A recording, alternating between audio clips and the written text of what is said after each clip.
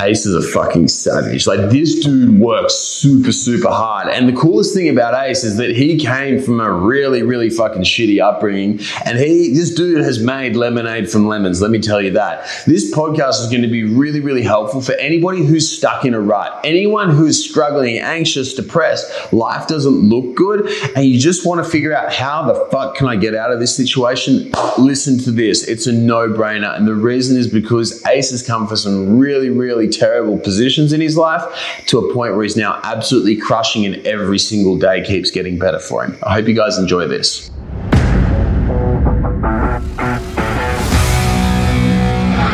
And we're live. Thanks for coming on, bro. 100%, brother. So, my pleasure. As we were talking about before, the reason why I wanted to get you on is because you got a pretty unusual path to success. And you've gone through and you've battled a whole heap of demons and a whole heap of shit. And I would love to get your perspective on how you can pull yourself out of a crappy situation and how you did it. So, like, can you take us back to the start? Like, what was life like for you growing up? So when I was growing up, I didn't think it was all that different from everybody else. I was born addicted to cocaine because my mom was kind of using it while I was in utero. And then my dad, like when I was on the way, he had just gotten out of rehab for like shooting cocaine. So that kind of led to them continuing to use some of those bad habits like over and over again in kind of like this perpetual cycle. And then my dad was involved in the Hells Angels. So like the first 10 years of my life was just like every flavor of abuse. I was hanging out in clubhouses. A lot of the people I was going to the birthday parties for, they were getting their doors kicked in, shot at. We were running drills in the middle of the night in case bullets were flying through our house. It was a mess. So you were running drills to prepare for that? Yeah. We would wake up at around 3 a.m. and then my dad would have us pretty much crawl on our face, like down our staircases and into this little safe house that was just like nothing but concrete in our basement. So very wired into kind of like this survival state, if you will. And then things kind of came to a head when I was about 10. My dad had broken his leg in a motorcycle accident. And then like after he had recovered, he got a felony. Like it was pretty much criminal mischief, but he essentially assaulted somebody. My mom had gotten into meth pretty heavy. So I think it was like 3 days after Christmas, 2010. Like she threatened to kill me and my brother with a knife. So like at that point, me and my brother had basically gone into care with my uncle. And that was kind of how I knew things were a bit screwed up. What was that like to have, because that's a super unusual thing to happen, right? It's like your mum tries to, you threaten to kill you and your brother with a knife. I know you said that you thought it was normal growing up, but like, what sort of effect did that have on you when you had something as unusual as that happen? In the moment, it was the worst thing that ever happened to me. But in hindsight, it's one of the best things that's ever happened. I think it was Jean Piaget, like a developmental psychologist, who said, like, a man isn't a man until his parents are dead. And then it was Carl Jung who said, yes, but that death can take place symbolically. And like what I mean by death isn't necessarily like they're dead and gone, but you basically come to the epiphany that your parents have no idea how to live your life better than you do. So like there was a bit of a click moment at that time where it was essentially like, okay, if I'm to make it out of this kind of hell or be a productive member of society in really any fashion, it's up to me, including like helping teach my brother some of the same principles. So it was terrible from like a trauma perspective and kind of working through that over the following years. But from the perspective of what that did to my character, the way I choose to interpret it is essentially like, if that hadn't have happened, I wouldn't have taken ownership and actually like became the person that I am today, if that makes sense. Totally makes sense. Okay. And so then you moved in with your uncle. Is that right? Yeah. So my dad's little stint in jail didn't last all that long. It was about 6 months or so. And then me, my brother, and myself, we basically rebuilt an old rental property in Nebraska. That was one of our grandmother's plots of land. So we spent the summer. It was kind of like the first job we ever had. in a weird sense. My brother was 8 at the time. I had just turned 10. So you were 8 and 10, you were building a house. Yeah. That's interesting. Putting in new floors, rehanging old drywall, like running the sledgehammer across the concrete floor to like redo it. And then we rebuilt that so we'd have a place to live. And then we started going to school, as my dad is kind of like a single father in this little community with about 1,700 people and no stoplight. And we stayed there for about 2 years or so. And then my dad got married again to a lady in a bit of a bigger place. It's called Gehring. There were about 3,000 to 5,000 people there. There was a stoplight. That was a plus. And they got married. And then she was a good person, but she was very manipulative. She was trying to turn me and my brother into the potential selves that we could have been that were in the most benefit to her. Like constantly, I guess, berating us around how we were managing ourselves throughout the house, what we were doing with our time, basically emotional abuse once again. What effect did that have on you? It kind of cemented the idea that just because somebody is older than you doesn't really mean that they have any better idea of what you should do about this whole life thing. That's such a cool realization. Because it's essentially like her insecurity and her fear of what our patterns of action were going to be was around like insecurities on her part. It had really nothing to do with us. There were 2 basically aliens in her house, and she didn't know how to handle that because it was her second marriage and all of the surroundings are unfamiliar. And she did what the only thing she knew how to do, which is control, control, control, control. Well, I think that's true for a lot of parents too, man. I mean, you look around and you see how many kids are trying, guys or girls or whatever, are trying in general to have a crack at something. And their parents, out of their own fear and their own inability to actually comprehend the situation, start to limit their children or people of a younger generation. That's why so many people these days are so fucking scared and anxious, right? Yeah. And I think the thing that kind of pulled me out of that is, I'm not even sure how I ran into this idea, but I asked myself the question, does my stepmother and my father have the kind of life I want to live when I'm 30? And if the answer is no, then I will respect what you say. You're paying my bills at the moment. Yes, but you have no idea what I'm capable of. And I'm going to take everything you say with a grain of salt. Did you have another mentor or someone else external other than your father and your stepmother at that point in time who could have helped you or mentored you around that sort of stuff? Because that's a cool line of thinking, but also would have been very foreign to what you would have known. You know what I mean? Mm-hmm.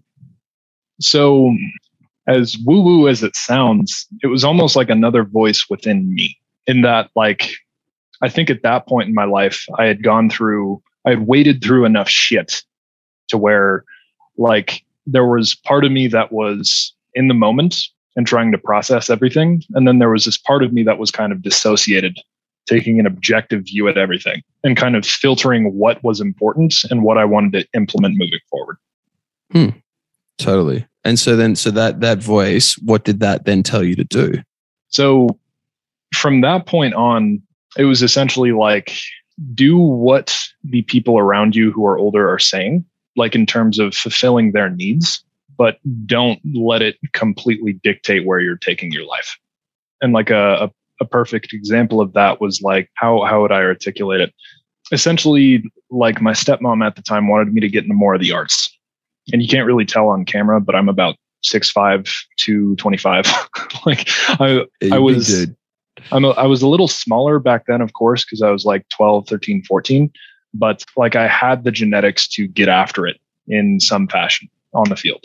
So that's what I did. And if I would have gone into the arts, like, it was kind of a meaningless thing for me. I developed appreciation for that when I was like 18, 19, 20, but in the moment, it wouldn't have been anything that actually fulfilled me.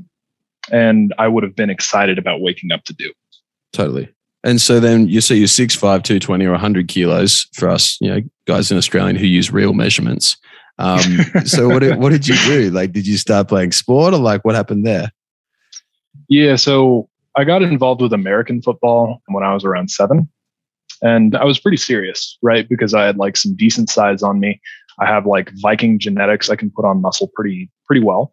And I started hitting the gym like really, really hard. I was doing 2-a-days when I was like 12 years old. And then I was essentially shooting for a Division I scholarship of some kind. Yeah. And from there, I was doing like 3 or 4 sports year round. So I would do football while strength and conditioning, wrestling while strength and conditioning, track and field while doing strength and conditioning. So I was getting after it. And I was following that kind of pattern up until like my freshman year. For some odd reason, there was like gymnastics in wrestling.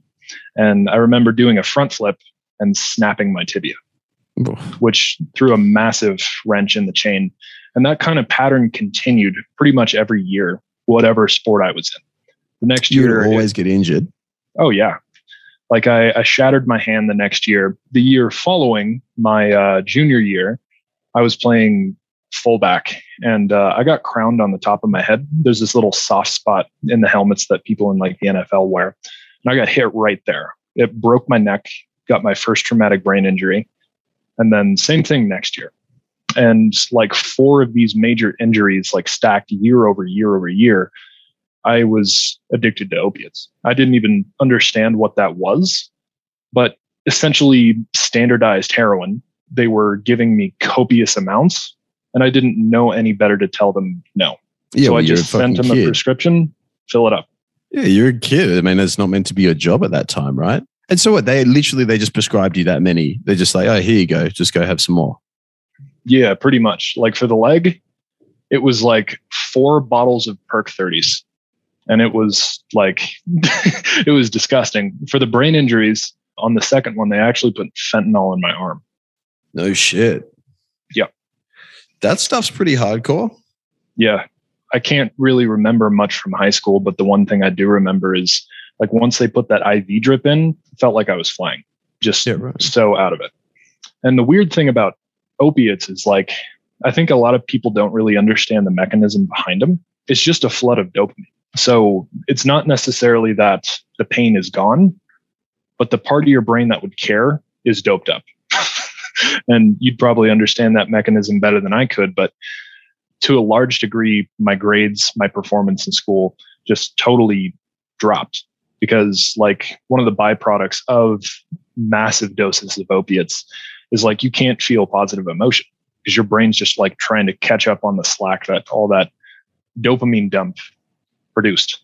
So if you had like a value structure around getting good grades to get a Division I scholarship or something like that, it bottomed out because everything that would tell you, hey, you're on the right track from a neurochemical perspective just was not there. So you just didn't give a fuck, just whatever. The only thing that mattered was really like the feeling from the drug and then anything else is secondary. Pretty much. And like I didn't go out and try and get dealers or anything like that. I just had this weird rage that I think was not only a byproduct of the brain injuries, but also my upbringing. And then, of course, throw opiate withdrawals in there. I was a mess. So I got super into powerlifting. And then with powerlifting, I put up some decent numbers, but absolutely destroyed my body. Like I feel you on that one, discs. Bro. It's terrible. It's terrible. I would rather break my neck again than herniate another disc. Like, oh, no, not for me. Took 3 discs out of my spine, or not took them out, but herniated them to where I went into the doctor and he was like, yeah, you're going to have to take about 5 years off of sport, powerlifting, anything that would require more effort than walking. You're done for about 5 years. That was about 3 years ago. That's a rough thing to hear when you're young. How old were you when that happened? I was 18. 18. That's a very tough thing to be told when you're 18. So then when you got those discs, right, and you popped them out, did they give you more opiates or like what happened there? At that point, I had kind of caught on to the pattern and I was like, no, I'm not going to take those. I'm not going to get any surgery. It was really convenient because my herniated discs and my concussions were diagnosed at kind of the same time on my senior year. So I just spent hours upon hours upon hours trying to research and find something to put my back together again. And I think like 7 or 8 weeks into my concussion rehab, was essentially, hey, go sit in a dark basement and don't do anything. Who told you to do that? Regional West Medical Center in Nebraska. It's a little podunk operation that it probably did more harm than good. Yeah, funny that. Just going to sit in a dark space by yourself for hours. That's like probably one of the dumbest things I've heard. Better brain led to depression, pretty much. Like it was not fun. But I was scouring the internet, like trying to figure out how to put my back together. And I found this doctor named Stuart McGill. He does a lot of spine research up in University of Waterloo in Canada. Very smart human. Love that guy. Like using the McGill Big Three, I basically put my back together, hit bigger maxes than it took to like undo my spine about 3 to 6 months later. And like it's totally recovered my back. And then after I turned 18, I'd gotten a scholarship for track to the University of Nebraska-Lincoln, but sports had kind of bottomed out in terms of like value to me. Like it seemed like nothing but a game and not a game worth playing, which it got real. I remember one day when I was like sitting at the dinner table, I was still trying to power lift. So I was eating just like 6, 7, 8 meals a day, not having any idea about like what nutrition was then. And I was like, I'm going to have to continue this for 4 years at a competitive level with somebody getting paid to train me to be my best and look them in the eyes every day and say, hey, my performance is something I care about. And I called him the next day and told him, hey man, I really appreciate your time and you bringing me to the facility, but I'm not going to do this. Why'd you decide on that? I played it out in my head. And I guess the conclusion that I came to around months 12 to 24 was like, man, this is going to be boring. This is going to be soul sucking. Because when you go do these tours, like you see how these guys train. Like if you don't have that kind of affinity and real love for the art that you are getting paid to go to school for, you're going to be in a bad way. That's why so many athletes, like pro athletes, get fucked up, is because they're really, really good at something for a short amount of time and at a certain level, and they're very, very good, but they're not actually passionate about it. And they just go and fuck it up and sink it. I mean, all you got to do is look at Ben Simmons. Do you follow NBA at all? I do not. It's kind of boring, man. Basketball's amazing. But like there's this Australian dude who's an absolute fucking animal, but the guy's got like a contract that's worth something like 200 million, right? And he's in the second year of it. And he's pretty much just fucked it up because the dude loves to fuck chicks and party way too much and just not about basketball. And he's literally going to blow several $100 million unless he gets his head right. Yeah. It's super common. Super common. So then I guess that takes me let's go in a little different segment here. It's like you said something really cool. You've got to love the art of what you're doing and you've got to love it because we often get stuck looking into the future. We often get stuck living in the future and not focusing on what we're doing right here and now in the present. But we start looking about what we want to achieve instead of doing and focusing on the things that we want to do to achieve what we want to achieve. Does that make sense at all? Yeah. In a Jordan Peterson quote to kind of bundle that up, do what is meaningful, not what's expedient. Yes. I love that. That's super cool. I'm going to steal that one for sure. And so with you, like, when did you start to truly apply that? I would say only about 14 months ago. So I had dropped out of college and I had tried sales before, but it wasn't really my jam. We were using an approach that was really old school. And I've always known, like some part of me has known that the way that I articulate myself, the way I write, the way I speak will be used to benefit other people in some fashion. And sales is kind of like the way that I can impart that influence, because you can look at it as manipulation of the highest order, or it can be getting people out of their own way to do something that is in their best benefit. And where I work now, like that's what it is. And can we just go back onto that for a quick second? Let's talk about sales. I love talking about sales because everybody wants to make money, but nobody wants to do sales, right? Yeah. Because everybody wants to talk. There's this association with sales and being like fucking Jordan Belfort, right? Yeah. Where you'll go through and you'll take money and you'll squeeze it out. But you've just brought up a different side to sales where it's like helping people get out of their own way. For you, what's the difference between helping somebody get out of their own way and make a decision maybe they don't want to do now, but they will in the future, versus the manipulative side of sales that some people like to pursue? I think it comes down to intention. I do like to make money, don't get me wrong. However, when I get on those calls, the thing that I'm thinking is like, okay, does this person have what it takes to actually achieve the things that they are saying? Are they congruent? Are they in alignment with that which they hold in the highest regard? Because that's what I want to know. Like, the money is going to come. I work way too hard to make anything under 8 figures by the time I'm dead. Like, it's a done deal in my mind. Like, it's resolved. The thing that is more intriguing to me, that drives like the study of sales, the art of persuasion, how to run a sales call the best, is like, how do I find the things in somebody's mind that is going to take them there, even when it's the hardest thing they've ever done in their entire life? What do you mean take them there? So I think a lot of people, like in similar circumstances to me, we have what is known as like performance necessity. And like, the best way that I can give an example of that is like when I found the company that I am in now, I had spent about 10 grand in courses that didn't work. I had 87 cents in my bank account, and I wasn't eating for 3 days at a time to try and make something work, because I know like there's going to be 2 bridges that I can choose.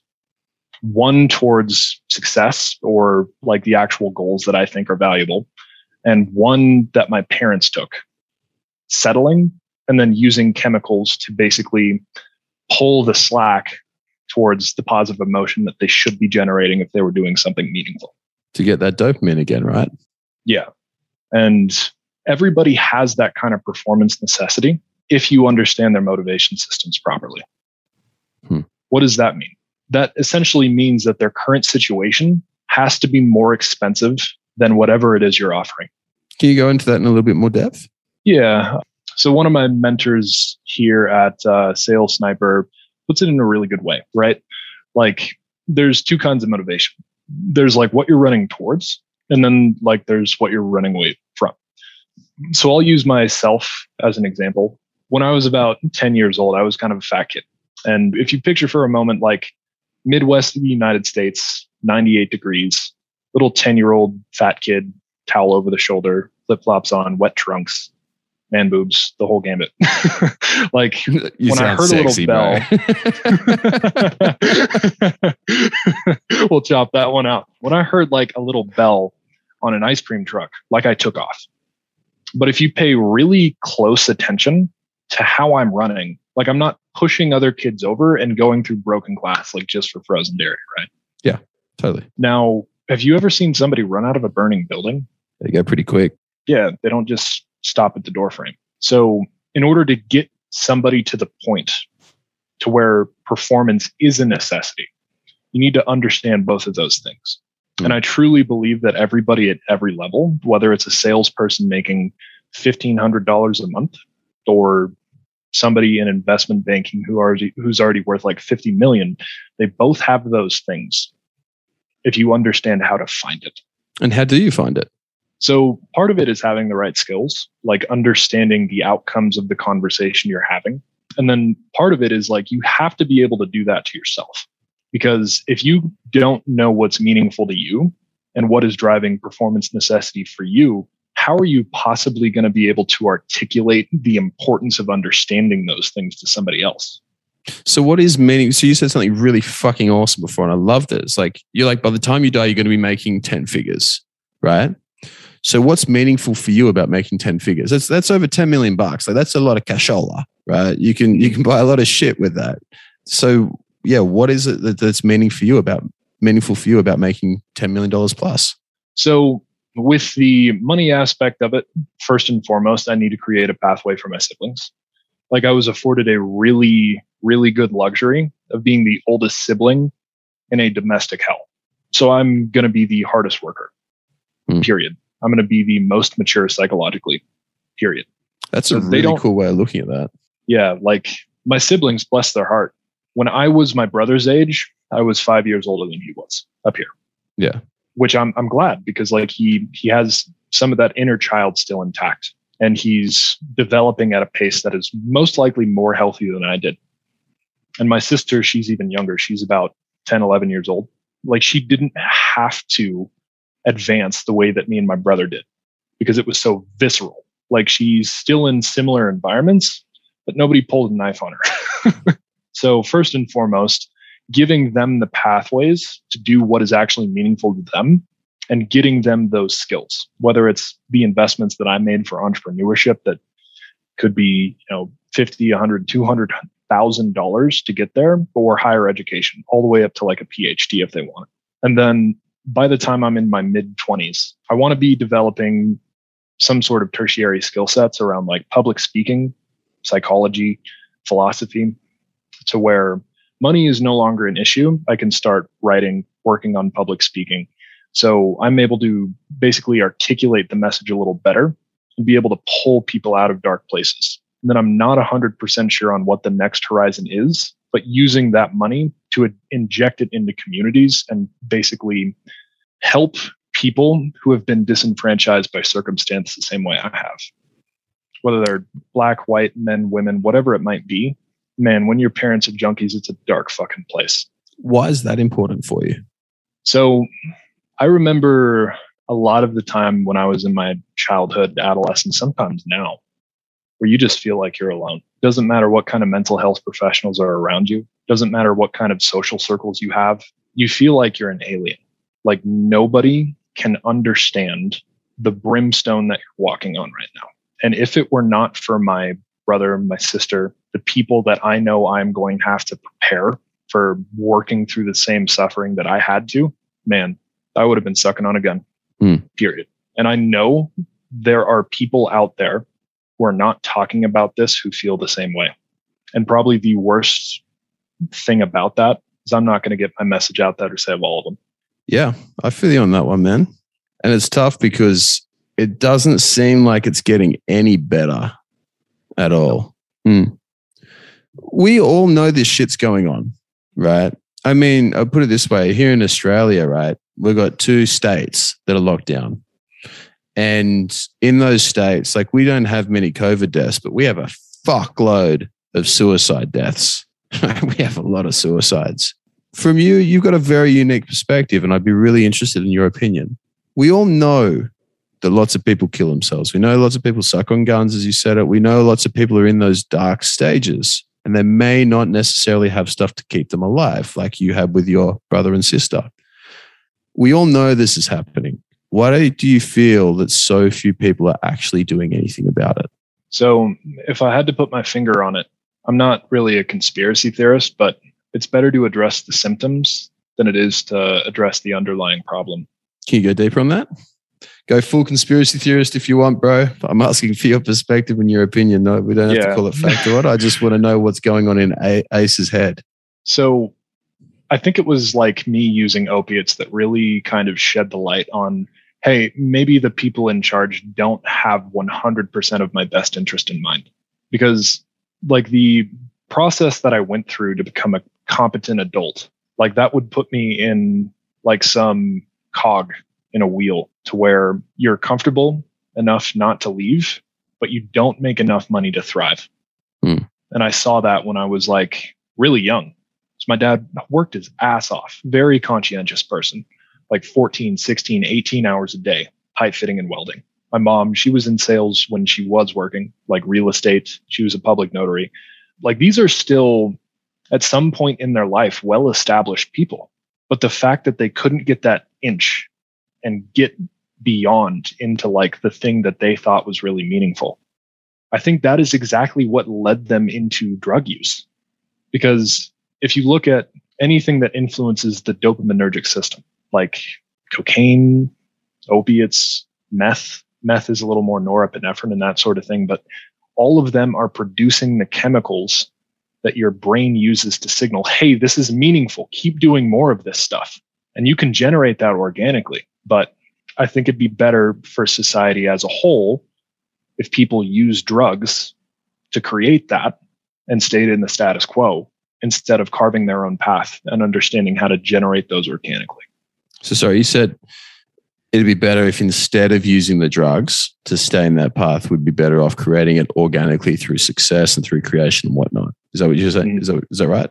Yeah, I think it would be better for society as a whole if like people did that sort of thing and still use drugs instead of like making those organically. Oh, instead of making it organically. Yeah. Why is that?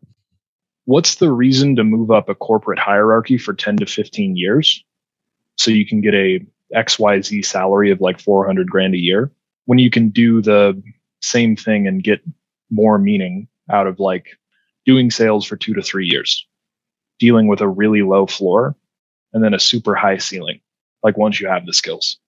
So sorry, I'm not sure if I'm understanding you totally correctly here, but so what I'm hearing is that what's the point in going through and climbing the corporate hierarchy and going up through all that sort of bullshit and trying to create that meaning and get that dopamine that way? Whereas instead we'd be better off working and doing something, as you said, like sales or something perhaps we're more passionate about, but having a drug there as well to boost the dopamine. Am I understanding you correctly? Ooh, no. I meant more along the lines of like, man, what's the best way to put it? The jobs that society needs, like electricians, even some in corporate America, pipe fitters, welders, stuff that you go through a little bit of training and the pay is relatively low. And they're using drugs to create that meaning because nothing is actually meaningful to them. Yeah. Hypothetically. Yeah. Or they could choose something in entrepreneurship in an area that they actually enjoy and then create those chemicals organically, if that makes sense. Yeah, totally. And so which way do you feel more people should go, in your opinion? I think more people should go to the right. And I think people go to the left just based off circumstances and basically narratives that they've been fed their entire life as to what they should do. Well, it's very like, okay, so you and I have done that. We've gone to the right. We've gone down the path of entrepreneurship and fulfillment and whatnot. But dude, like I was a bee's dick away from becoming a doctor, right? Like I was that close from going down that path. Bro, can you imagine me sitting in a fucking office all day, every day, listening to people complaining about their colds and giving them like Codral and flu tablets? They're like, fuck that. Like, I am so glad that I didn't go to uni for 5 years and incur $100,000+ of debt. But like, I was that close. And the only thing that saved me, funnily enough, was a really shit. I had dealt with a string of really shit doctors, like terrible. Like these guys were so bad that I went from like loving everything about being a doctor and wanting to do it to like, fuck this. If I end up like you, I'm going to kill myself within a couple of years. So there's no way of doing that, you miserable pricks. Right. Yeah. That's how I was. But so it's all well and good for us. We've had these lessons. We've seen what happens when you go down to that path of living a job which isn't fulfilling. And then I've used drugs, fucking shitloads of them, to try and get that dopamine up and to feel good about what I was doing. But it's all well and good for us to look back and say that now. But if someone were in that stage, if you were in that stage right now where you're grinding out into a job that you don't find fulfilling, you don't enjoy, how do you change it? Because you might have a mortgage, you might have responsibilities, kids. How do you get out of that pathway which is leading you down to a life of fulfillment? And how do you shift that across into something which is of fulfillment and happiness and real organic dopamine? So first and foremost, I think you need to establish the target. You need to understand what that thing is for you. And to which you might say, how do I do that? I would say Socratic questioning. So you really have to consult yourself here and ask in earnest what the honest answer is, because you might not like to hear it. Like if you would have asked me if you would have told me at 15 that I would be running Zoom calls and selling, like I would have been like, that's a good one. Fuck off. But like the things that really make people tick, sometimes they're either embarrassed or actually scared to pursue because they don't think that it can help with the amount of responsibilities that they have, if that makes sense. Kinda. Can you go into a little bit more depth on that? I think I'm almost with you. So I'm sorry, what was the original question? It's getting kind of late in the States. That's cool, bro. Okay, so a lot of us, we get stuck in this trap of working in a job which we find unfulfilling in a direction which is unfulfilling. I'll give you an example, actually. We had one of our clients fucking legend. His name's Rob, and I love the shit out of this dude. It's really, really awesome. And Josh has just been working with him recently on figuring out what he actually wants. He's got a house, he's got a dog, he had a missus, had being the key word there, and was looking at like kids and all that sort of stuff. And he ended up pretty much just like blowing up the lot of it and saying, fuck it, like this isn't really what I want to do. Like, you know, he ended up leaving his missus and he's going to split the house. And you know what happens when you split up with a significant other, everything gets turned in half and everyone ends up with nothing. And the lawyers make a lot of money, right? That's generally the way that it goes. And so for him, he decided to shirk it, but only after having worked with us. And now, funnily enough, he's like happier than ever. But how do you get down the thought process, and how do you become okay with making this decision to leave a job or leave a lifestyle which you find unfulfilling, that you've only been pushed into because of societal pressures?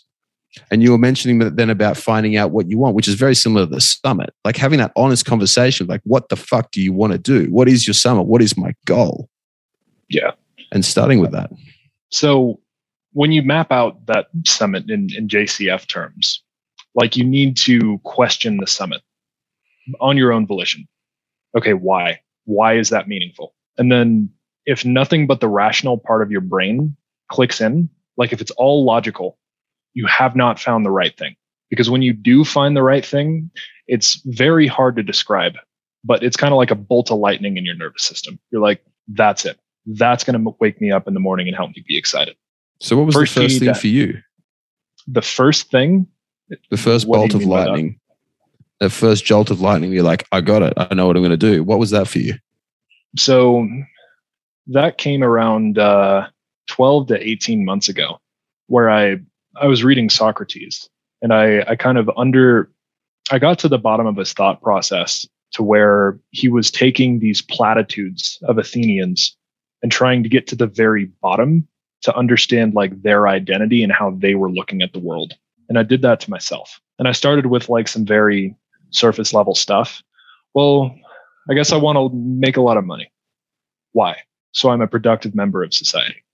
Why? Why do you want to be a productive member of society? Well, because that's probably the best thing to do. Oh, that's not it. And then I kept doing that with my own ideas over and over and over again, until I basically hit this one thought that was like, I'm going to represent what happens when you are absolutely unreasonable on what you're willing to do to get the kind of outcomes you want out of life. What do you mean by unreasonable? By unreasonable, no matter what circumstances you're in, you can basically set the proper principles, the proper behaviors, the proper mindset, the proper work ethic against that, and you will win in the end. I love that, man. So you're going through and you're asking why until you get to your own bullshit answer, which is generally the first thing that comes out, is something which is logical and is meaningless. And then you go all the way down until you find something which is emotional and is something which is core to your values. Is that right? Mm-hmm. Okay, cool. And with value assessments and that sort of thing, I think that's great. But I think a lot of people start assigning platitudes to what they think is meaningful. It's kind of woo-woo. It's kind of spiritual. But there is some higher faculty within you that is going to deliver that answer to where you know. And the only way you know, I guess the only way I can describe it is you will, beyond a shadow of a doubt, have certainty that you have found the right thing. And if there's a shadow of a doubt, you have not found the right thing. It just starts to make sense all of a sudden. And it's like, there's no other way you can put it. It just makes sense and it just fits and it just is. And it's like, there's no point in questioning it because it is, right? Mm-hmm. So then, okay, so what made you want to decide to work with us and to get coaching from us and from Christian? So I needed to understand basically the mechanisms that is going to not only help me perform at a higher level, but start working through some of the things that happened before in my life. I'm not sure if you've ever read the book, like The Body Keeps the Score or anything like that, but like, I get it now. The body keeps the score. In short, like everything that's ever happened to you, you can think through it, you can write about it, you can do all of that, but you're not going to understand what a good nervous system feels like if all you've ever known is, oh shit, I might die in a second or two. Like that was basically the state I was living in for 20 years. And I would go into this perpetual cycle of like, okay, I would work really hard, have this massive like peak of output, and then I would just hit this wall to where it's like nothing but negative emotion. Everything that told me you're on the right track from a neurochemical perspective just wasn't there. Like, I remember trying to call leads for like 5 minutes at a time, set a timer on my phone, and then get up and go walk around because I was that exhausted. Like it was trying to lift 600 pounds off of the ground from a dead stop to call like 5 leads. It was just absolute burnout. And I didn't understand what led to that. And I needed to basically have some sort of professional in my life that could get the best out of me so I could expect the best out of other people. And then, okay, so then you started working with us in order to get you performing at your peak. Like, did you have any, like, because you're a high level dude, right? And you already know a lot. Did you have any times where you questioned, like, why am I doing this? Was there any hesitation, doubt, anything like that? I think there was at first, because like the first 2 or 3 months while I was powerlifting, I was basically reading scientific literature around lifting, nutrition, but I didn't get to the root of it the way you guys do. So part of my ego was like, man, I don't need this. But the way that you guys match people up with the coaches basically lowered all of that resistance. What do you mean by that? The way that Christian communicates to me, more on like a metaphysical belief structure kind of way, like it just, after a while, I was like, okay, I got to start listening. He has such a good way of describing what is going on within in analogies that I couldn't ignore it anymore. What was it about him talking to you in that way? Sorry, go on. So to be perfectly candid, for the first 6 to 8 weeks, like I was paying the bill, but I wasn't taking the steps. Why? I was getting on the meetings. It was a mortal sin of ego. I was like, man, all right, let's see what this Christian guy is all about. And then layer by layer, call by call, he finally got down to the root of it. It was like, man, you've been through some shit. It starts here. I've had these conversations before with people in really dark places. You got to get your nervous system right. You got to sleep better. You got to make sure your meals are squared away. You got to train on a consistent basis. And I started doing those things. And I remember after like 2-3 days of consistency, it's like literally a ton of weight off of my shoulders. So I'd never had that kind of baseline to where you just feel normal, to where you don't wake up in the middle of the night with nightmares that are memories. Like night terror's gone. Just the awful remnants of the past were slowly but surely melting because of Christian and like what you guys have done for me and basically everything entailed in the program. Dude, a lot of people have that ego issue, and most guys very rarely ever get the fuck out of their own way, right? It like takes a lot of work. Like, what did you do, or why were you able to put your ego aside and to start to learn from Christian, who's a pretty switched on guy? So I think what it was for me was essentially like, again, Socratic questioning. Like, hey, when was the last time you actually read a report on anything about the nervous system? Oh, about 4 years. Oh, do you think James read anything like after that? Yeah, probably. Like I did little thought loops like that up until it was kind of gone. And then there was a sense of like existential dread that kind of couples with burnout, to where you know you're doing something right, you're on the right path, but the way you're carrying yourself and just the state of play with Ace, it was just so terrible that I was like, man, I should at least hear these people out. I had kind of like a necessity of negative emotion drive me into actually using the program to its full extent. Gotcha. Okay. And then so when you actually started doing the program, listening to Christian and whatnot, and you stopped having the night terrors, you started sleeping, started eating properly, all that sort of stuff, what effect did that have on you? Basically, every dimension of my life improved. Like I could read faster. I basically doubled my sales in the course of like 6 weeks. I started having like really hard conversations that were a long time coming, that were stressful in the moment, but I believed in myself more, so I had them. Like I didn't care so much about the negative emotion consequences because now I had the skills to deal with that. So it improved every dimension of my life tenfold. It's cool how, like, when you start getting an improvement in your sleep and your eating and whatnot, you then go through and you get these second order wins in your sales, your confidence, able to have those conversations. And then out of those wins, they create more wins because you've got more money, you've got more time, you've got less stress. And it becomes into this positive feedback loop. Was there anything though, like along your journey, like you've had a lot of shit go on, you know, you're famous for being one of the hardest workers going around and the bloke who makes more dials than anybody else, right? Like you used to make an ungodly amount of dials. It was like mythical how many Ace could get through in a day. Were there any shit points though? Like, did you have any tough times along the way where instead of going up, you actually took a hit and tumbled down? Yeah. So it was this year actually, to where basically everything that I described in 2010 happened again. Like I moved to Colorado. I got enough money together from my company and my work to actually move out of my dad's house. And when I was living there, like he was still on cocaine. So it was not the best place to be.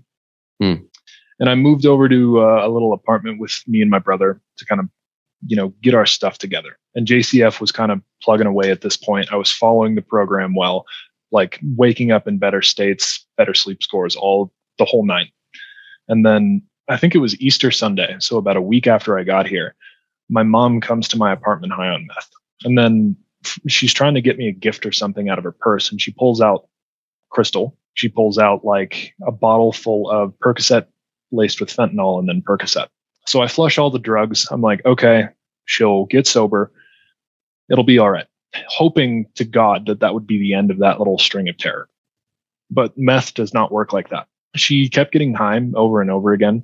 She basically emptied her bank accounts to where she had to be codependent on me. And it came to a head at, it was like a Tuesday night in May, where she called me over to her house and she was like so beyond high that she doesn't even remember this. But she pulled a knife on me again and tried to push me down a staircase.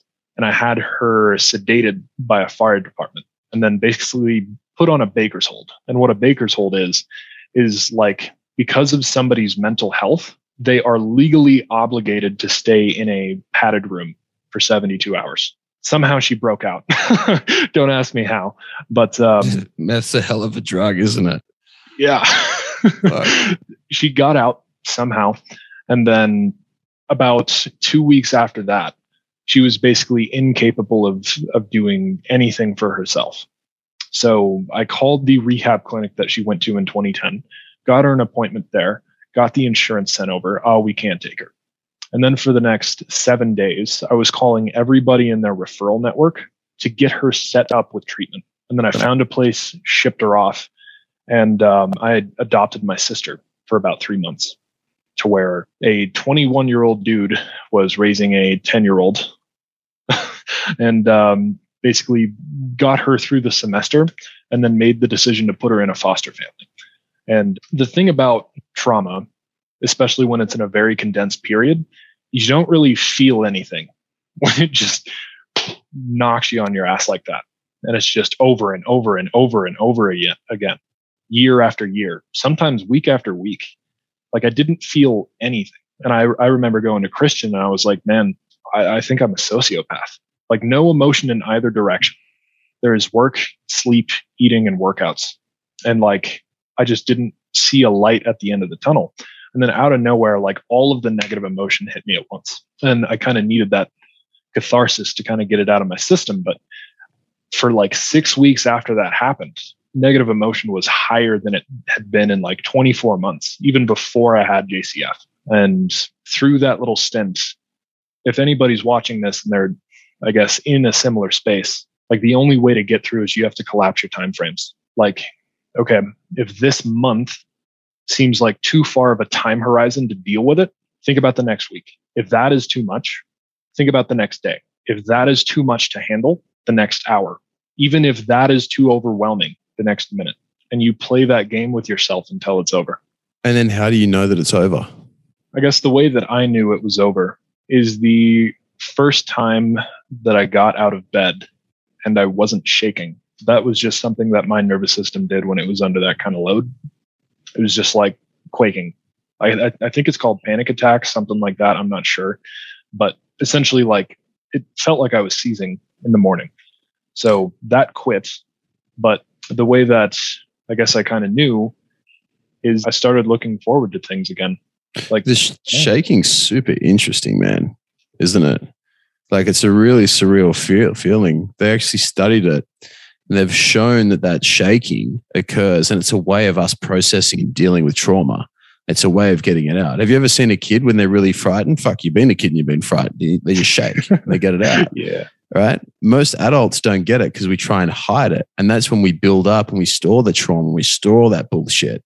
But the actual shaking is us getting it out. Have you ever seen a chicken? I got chickens, so I was related to chickens, right? I love my chickens. They're the best, right? They're little silkies. I don't know if you've ever seen chickens before, but they're fucking useless for everything that most chickens do, but they're so cute, bro. They got like fluffy little feathers and a little fluffy head, and I got them because they're super cute and I love them. But you see them when they get traumatized by something, they'll just go flap it off. Like straight away, and they'll flap for 30 seconds, a minute, or however long they need, and they go back to normal. And it's like we humans, we refuse to deal with that stress and we refuse to get it out, and we try and hold on to it. But the shaking and the actual tremoring and the trembling is actually one of the ways that we heal, which is super, super fucking cool. But so back to you, man, and I'm aware it's getting late over there, and I don't want to keep you for too much longer, but you had to put your sister in foster care, you said. Yeah. How was that for you to make that decision? So it was a major conflict. One, as kind of like the father archetype for my siblings, and two, as also the person with my own best interest in mind. Because like sometimes those are two opposing camps. So like these two little sub personalities within me are having this fight. But I kind of looked over the past 21 years, looked at like what's happened and like what a person who is at that age actually needs. And I came to the decision that like, hey, I cannot provide that right now. Like I'm working, 8, 10, 12 hours a day sometimes. So what does that mean for her during the daylight? I can't play. Like we can't go on hikes. We can't go on walks. We can't do any of that stuff aside from weekends. And I have a 2-bedroom apartment.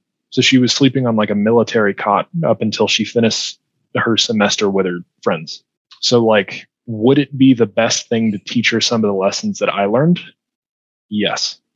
But will it be the best thing for her mental, emotional, and psychological development long term? No, it will not.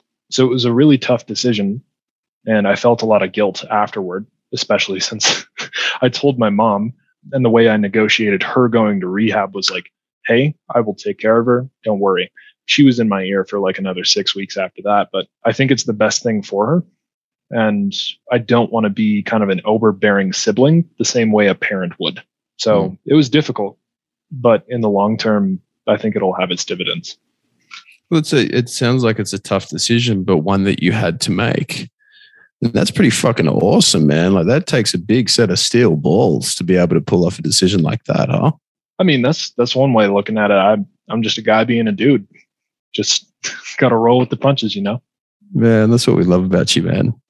Dude, this has been super cool, and I really appreciate you sharing your story.